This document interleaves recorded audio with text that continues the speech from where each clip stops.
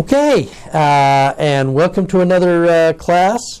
I was struck today as we were back at church for another week, and I was looking around our ward, and we're all hidden in masks and stuff, and so you can see their eyes, and they see you, and this is nice. And I was actually kind of struck that there was a certain amount of holiness in saying, we're going to be in church, and we're going to be there, and even under less than optimal circumstances.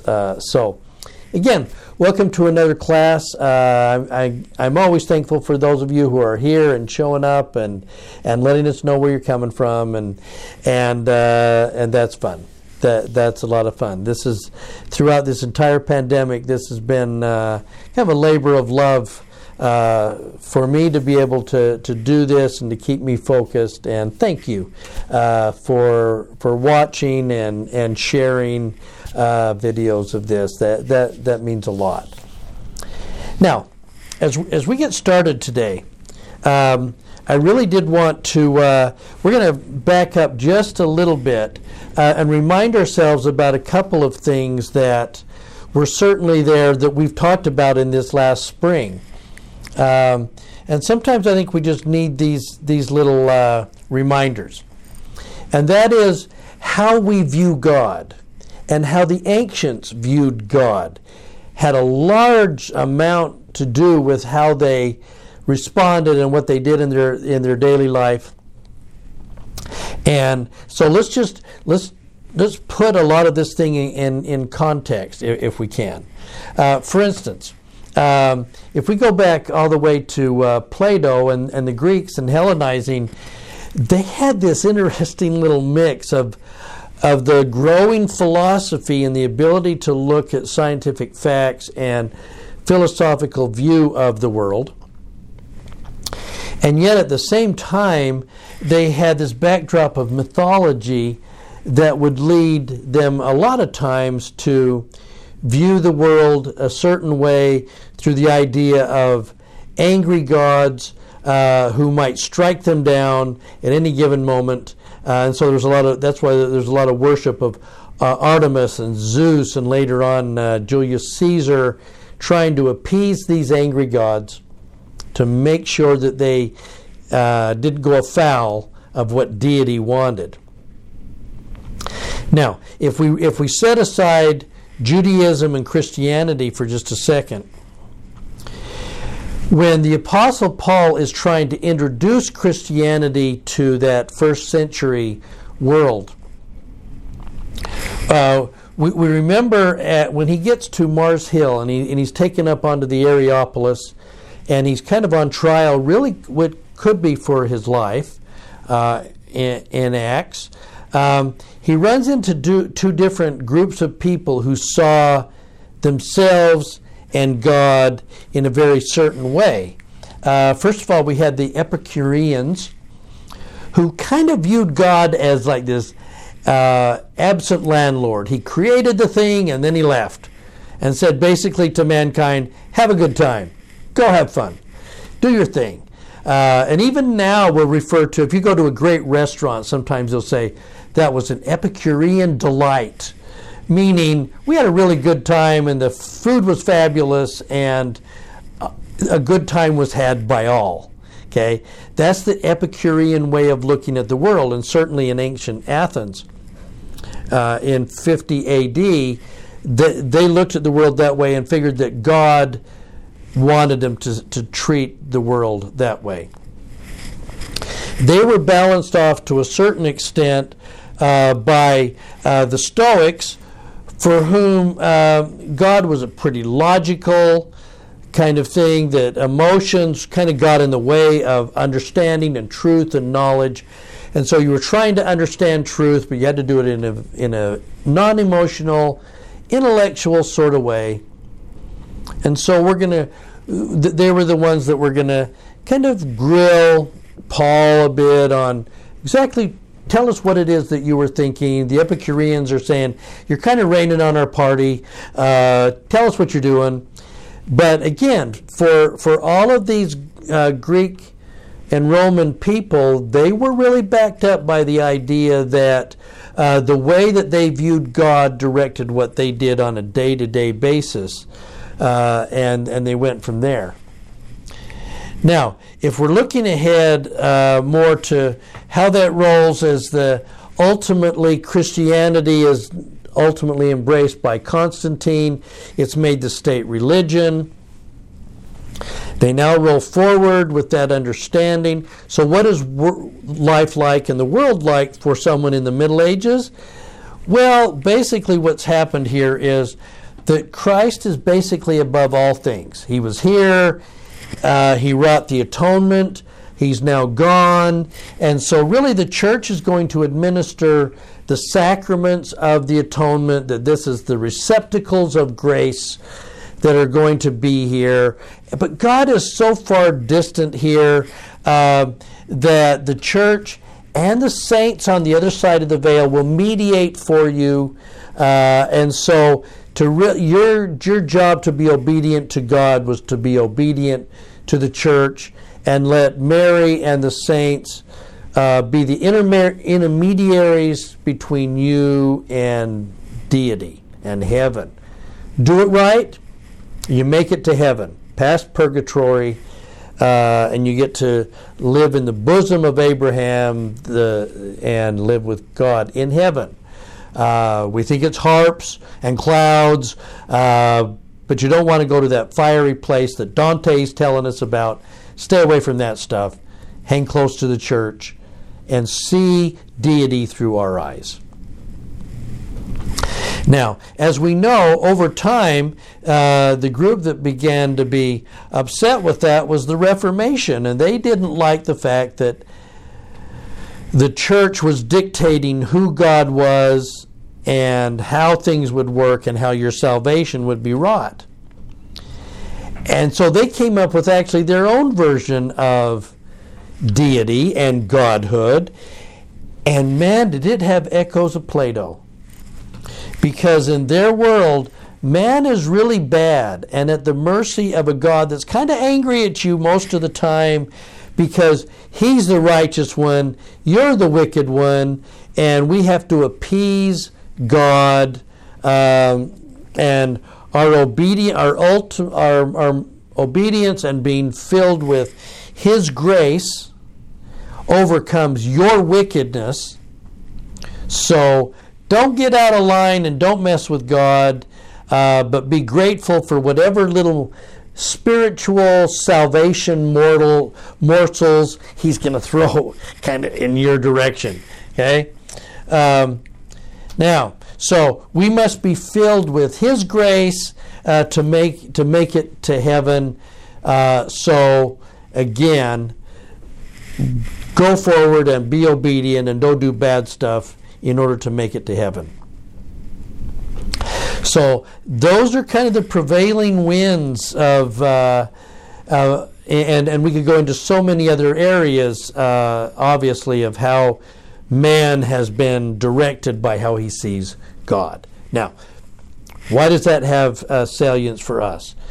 Well, pretty fascinating that in the middle of all of that, now we get to 1820 and 1830, and here comes unlearned schoolboy Joseph Smith, and what's going to happen there in March of 1830, he does a remarkable thing. He brings forth more scripture, and it has a view of God and a view of Jesus that is going to be a bit at odds with prevailing Christianity, and then tremendously at odds with prevailing Christianity. And that will actually get him killed. So as we know, we first of all are given in 1830 the God of the Book of Mormon, the Jesus that is taught and understood by Lehi and Nephi and Alma and Abinadi, and what we're getting is this interesting little mix. On one side, we have a Jesus now who loves all people equally, not just bond and free, male and female, that Paul talked about, but also Gentiles and Jews on both sides of the world. And this Jesus was going to love all people equally. Now, that gives us a little bit of an interesting rub here coming out of the Book of Mormon. We have the atonement of Jesus Christ and his universal love. But it's also mixed with the Nephites' limited understanding of the afterlife. So in the middle of Christ and the atonement, we also have heaven and hell, and wonderful angels and those kind of things mixed with everlasting burnings and flames that seem to be a little bit at odds with this universally loving Jesus Christ. So it has some of the Old Testament-ish rolling into what it is, that because that was the limit of Nephi's or Jacob's understanding to that point. And Alma, in his time, basically says, hey, I'm guessing on some things. There's some speculation going on with me, and I'm going to guess, and I'm praying, I'm trying to get more light and knowledge, okay, until Jesus actually comes in 3rd Nephi and stands before them. But this is March of 1830.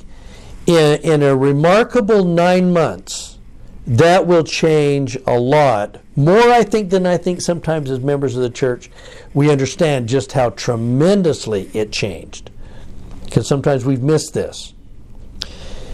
In 1830, we have the Book of Mormon. In the early summer, Joseph Smith goes from the Book of Mormon project to starting to translate the Bible. And as he's getting into parts of Genesis, he now starts having some revelatory experiences. And we're going to get Moses chapters 1, 2, 3, 4, and 5. And it's moving the ball quite a bit, even from what we were finding doctrinally in the Book of Mormon. But then, when we get to November and December of 1830, just a mere 9 months after the Book of Mormon was translated and the church was organized, Sidney Rigdon has come out of Kirtland to find out who Joseph Smith is. He'd talked to Oliver Cowdery. And they are now translating and scribing what Joseph is receiving in November and December. And to their astonishment, what they're now getting in chapters 6 and 7 of the book of Moses is the restored vision of Enoch. And this is light years ahead of the Book of Mormon, and certainly light years ahead of what traditional Christianity was believing. And it's like, what, the vision of Enoch? Who is Enoch? In Genesis, he's got like 2 lines. You know, he was here and he walked with God and was no more. Who's Enoch? Well, we have to take a second and roll backwards, because Enoch got lost during the centuries, but was always sort of there. So when they're going to restore this vision of Enoch, they're going to challenge 2,500 years of understanding about God and who He is. So hang with me for just a second while we do a short little history here on the Enoch text that were floating around. Now, the Enoch text, the story of Enoch, we actually have 3 books that have been around for millennia. First Enoch, Second Enoch, and the Book of the Giants. First Enoch along with Second Enoch, and that last one, the Book of the Giants, was actually not discovered till 1948 in the Dead Sea Scrolls, which continued the Enoch story from First and Second Enoch. Now, the Enoch story, how much of it was true, how much of it was mythological, was well known during the time of Jesus. And we know from a couple of different places, along with the Dead Sea Scrolls, that it was well known and understood during the time of Jesus. It was also well known among Jewish mythology. The stories of Enoch are contained in the Midrash, the mythology and the oral stories sometimes of Jewish history. This greater story of who Enoch was and what he did and what he saw was always kind of there. Didn't quite make it into the Septuagint that was written, the Hebrew Bible, written around 400 BC, but it was there. Those scrolls were available. Now, like I say, the Book of the Giants was found in the Dead Sea Scrolls in 1948. And we may talk more about that next week, but this Book of the Giants from the Dead Sea Scrolls is some of the most compelling evidence that we have of Joseph Smith's prophetic ability. Because Joseph Smith received in Moses 7 things that had not been known and were only found in 1948. Joseph Smith was either a prophet or incredibly lucky. one of the two, okay? So these scrolls are available, and part of it is actually quoted in the book of Jude in the New Testament, talking about an army of 10,000 that's going to come forward.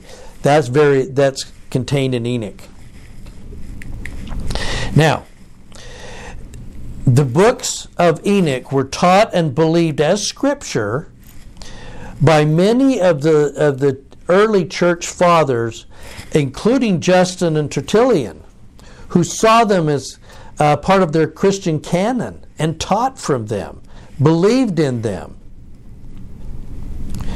So what happened to them? Well, St. Augustine, about 400 AD, disagrees with all of this, teaches against it, because it had things like a premortal existence. And Augustine is going to teach against it, and so the Book of Enoch will kind of disappear into history, into antiquity, and the Catholic Church and the Reformers are not looking at all at Enoch.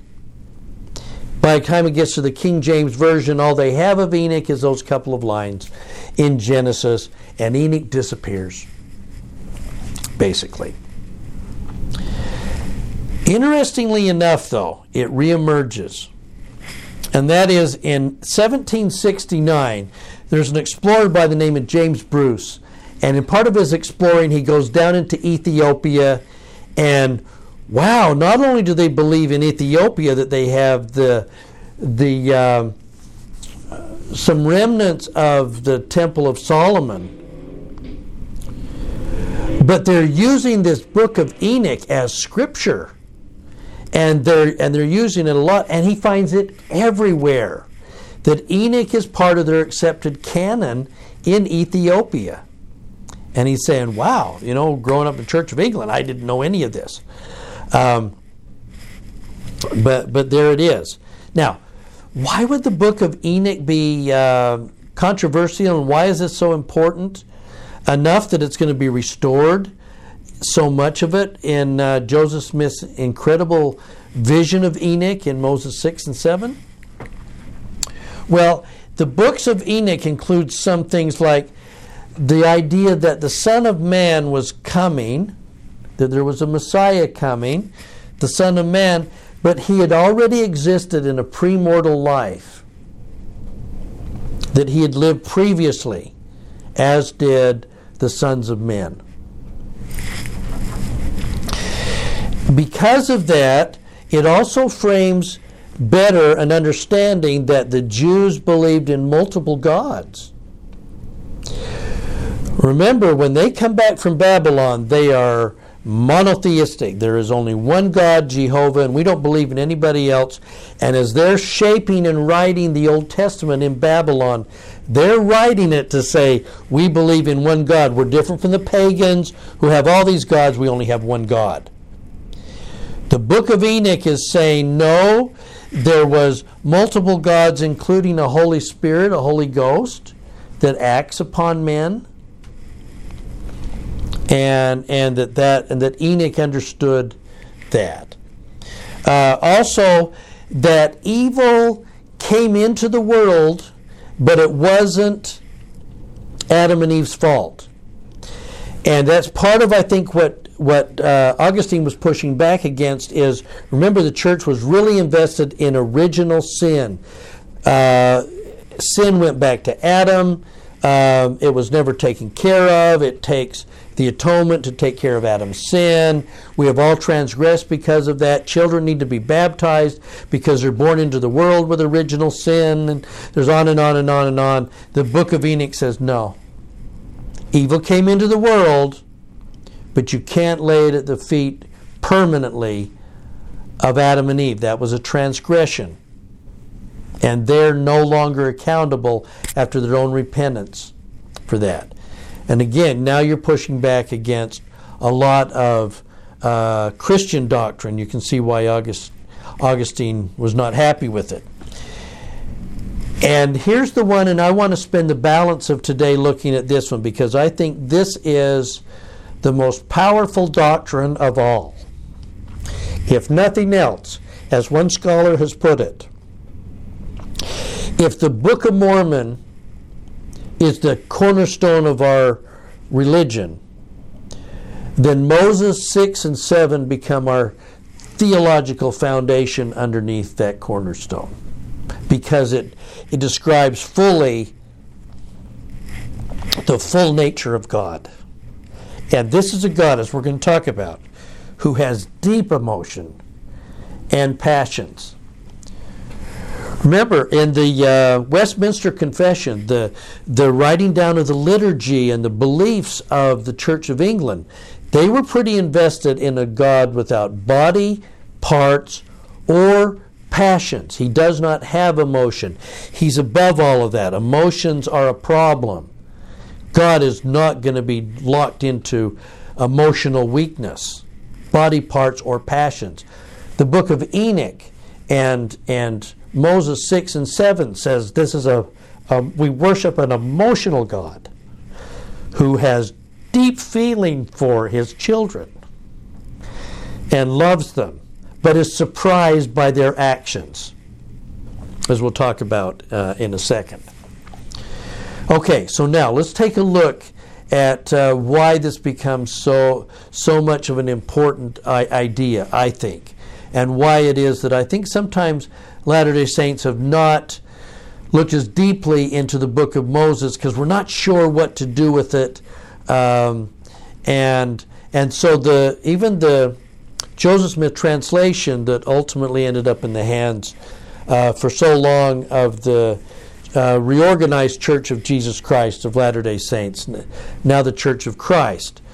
We didn't look as closely as we could have at the Joseph Smith translation where so much of this comes from. Now, so let's now look at the vision of Enoch and why it is that I think this should frame our theology more deeply than it does. Okay? So, Moses 7. And after that Zion was taken up into heaven,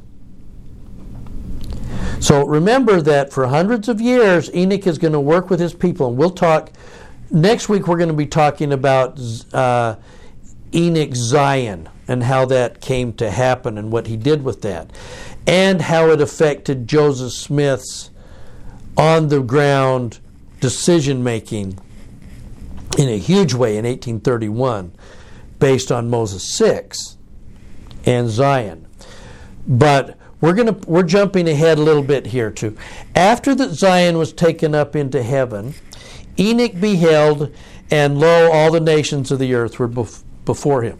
So we're going to get, this vision is going to come after he has been translated and now has this much more perfect view of the world and of God. And how we got Enoch's post-translation vision is amazing. But it comes through the instrumentality of the prophet Joseph Smith.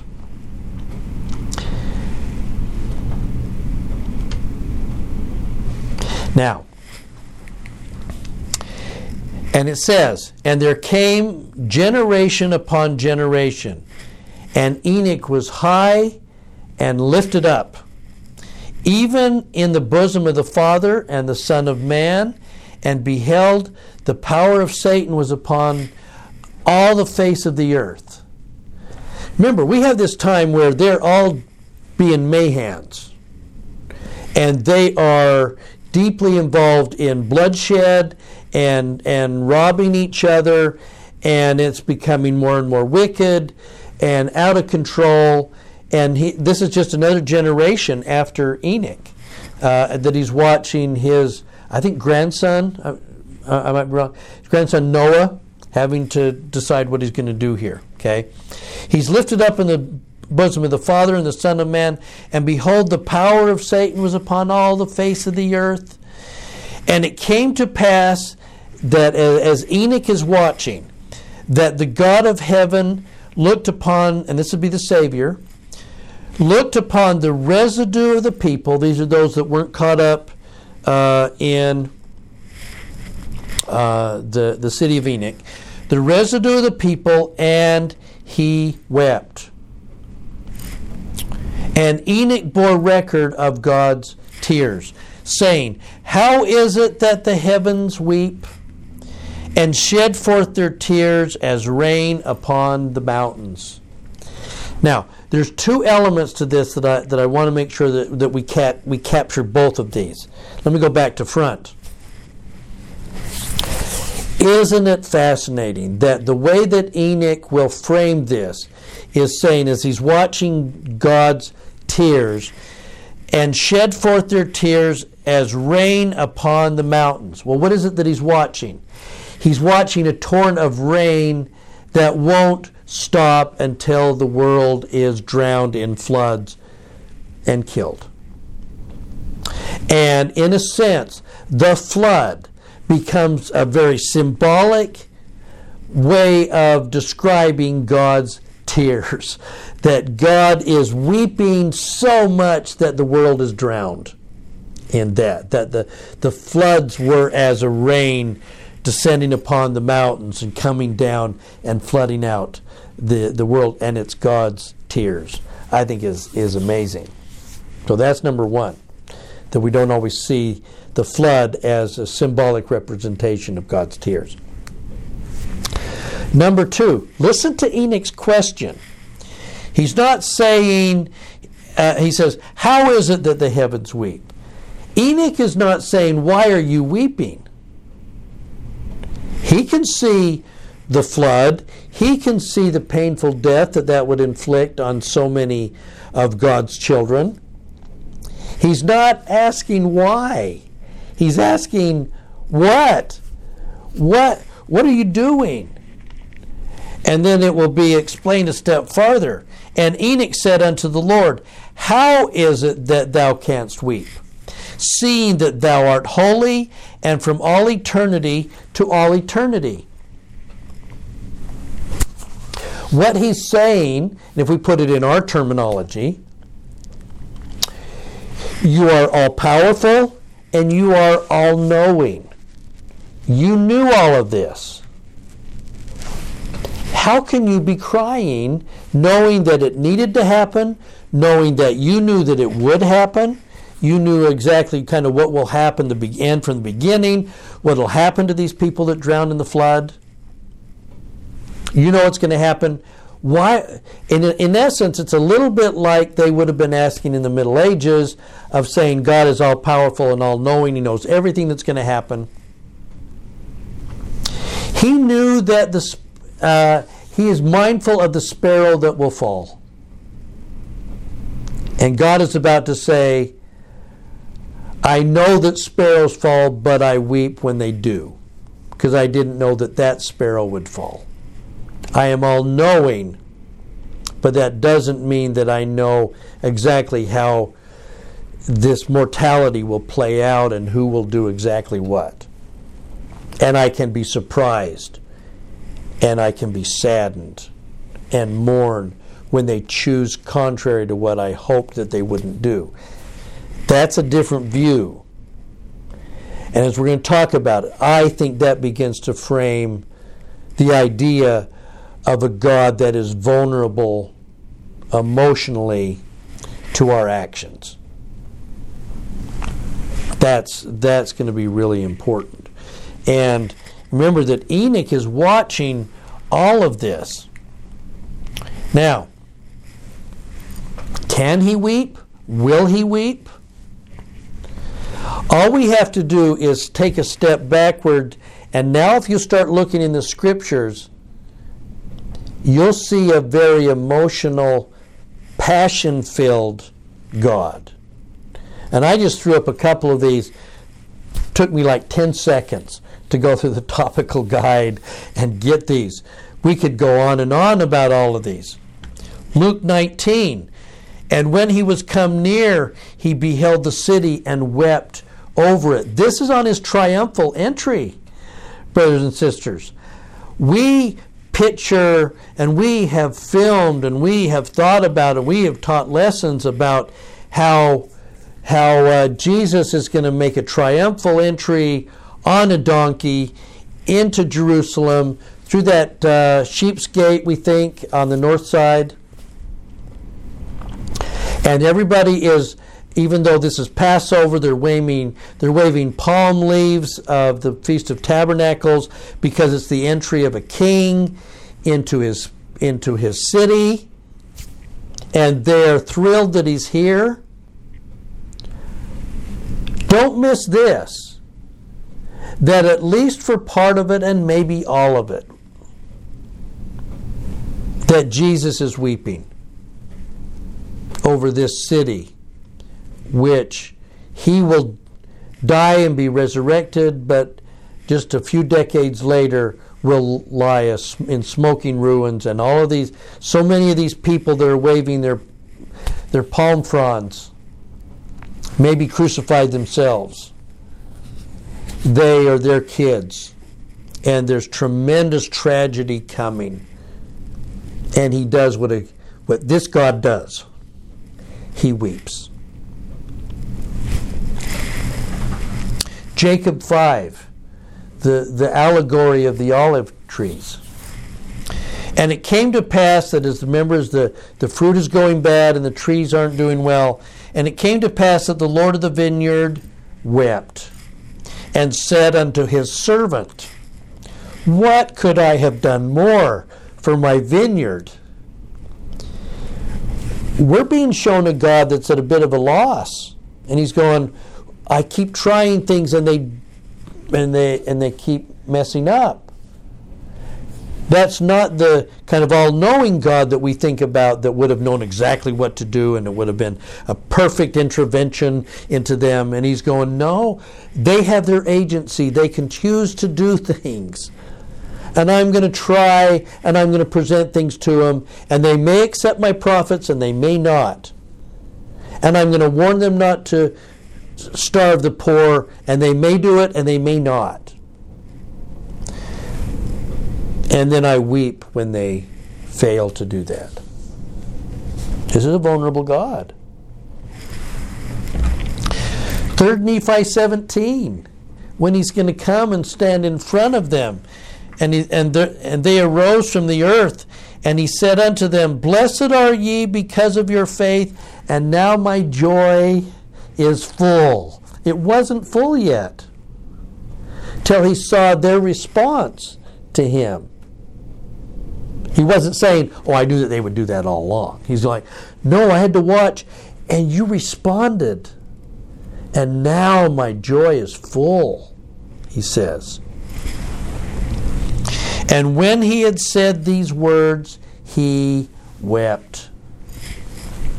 And the multitude bear record that this God of heaven that was standing before them with healing in his wings and wounds in his hands was weeping because of them for joy. Do you sense his vulnerability? And we should also be very much sensing his passion. Now, why does this become so important?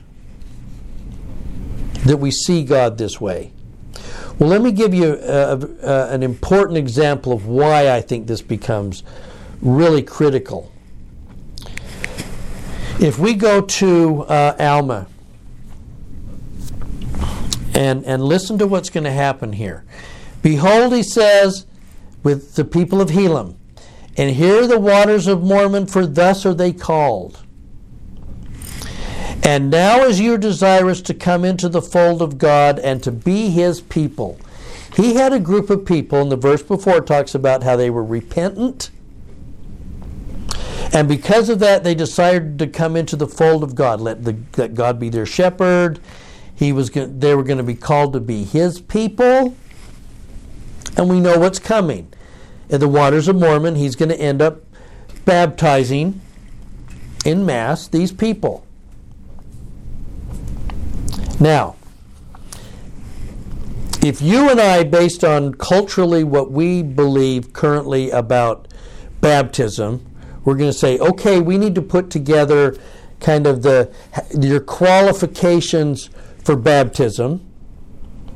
And I remember as a missionary and as a bishop, and I'm going to interview people prior to baptism, and we have our baptismal questions, and it's basically, have you repented and you want to be clean, and all those kind of things, and it's about cleanliness.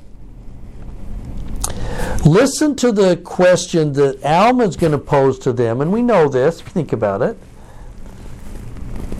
If you want to be like God, what requirements are there going to be on you for this? If you want to be in His fold and be called His people, here's the requirements. And are willing to bear one another's burdens that they may be light. Oh, well, that's interesting. What else?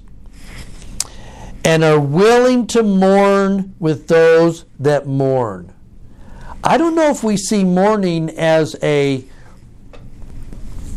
not necessarily a requirement to be the people of God, but the result of being the people of God.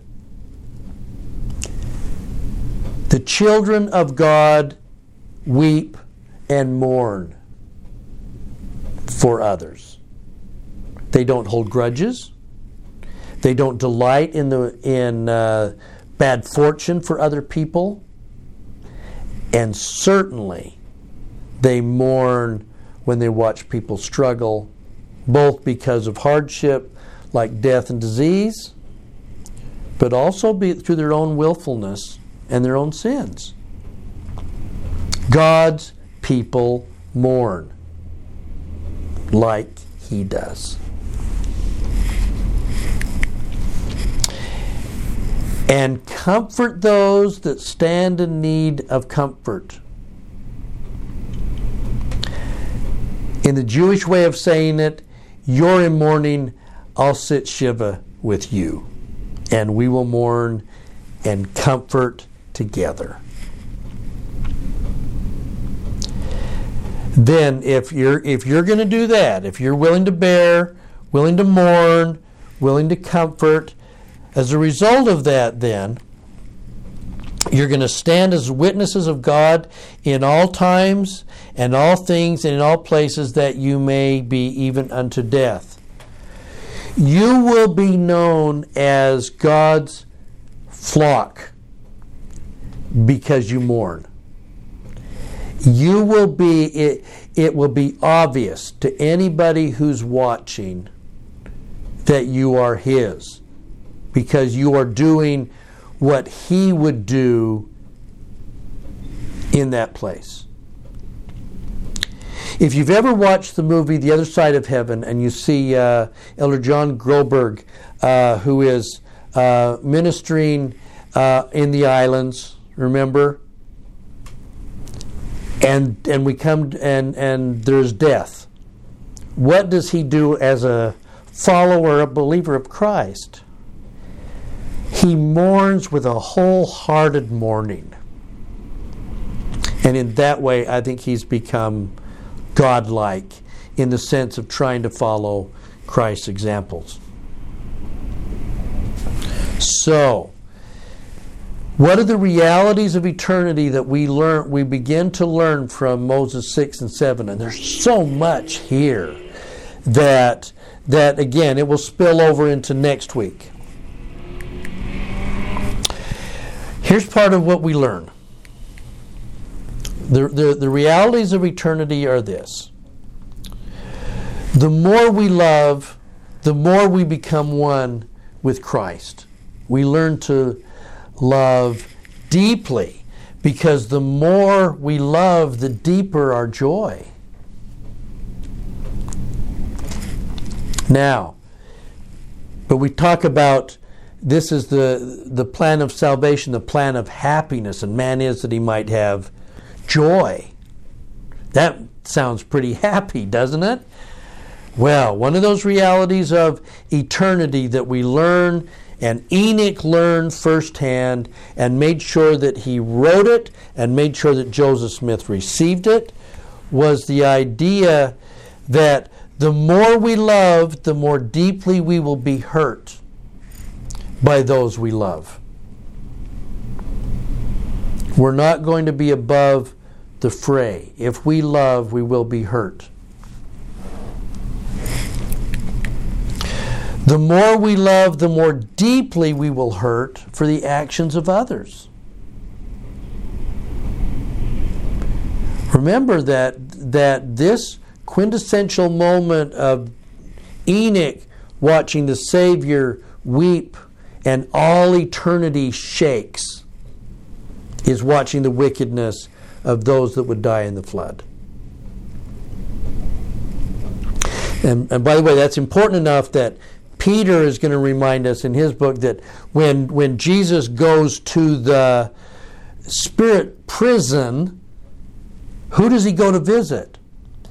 Those who have been waiting since when, Peter says? Since the times of Noah. That's a long time for the Savior to grieve for these people. But there will be great joy when he arrives, when he organizes the missionary work down into for these people. The reality of eternity, to be like God, is to hurt like God. To weep like God weeps.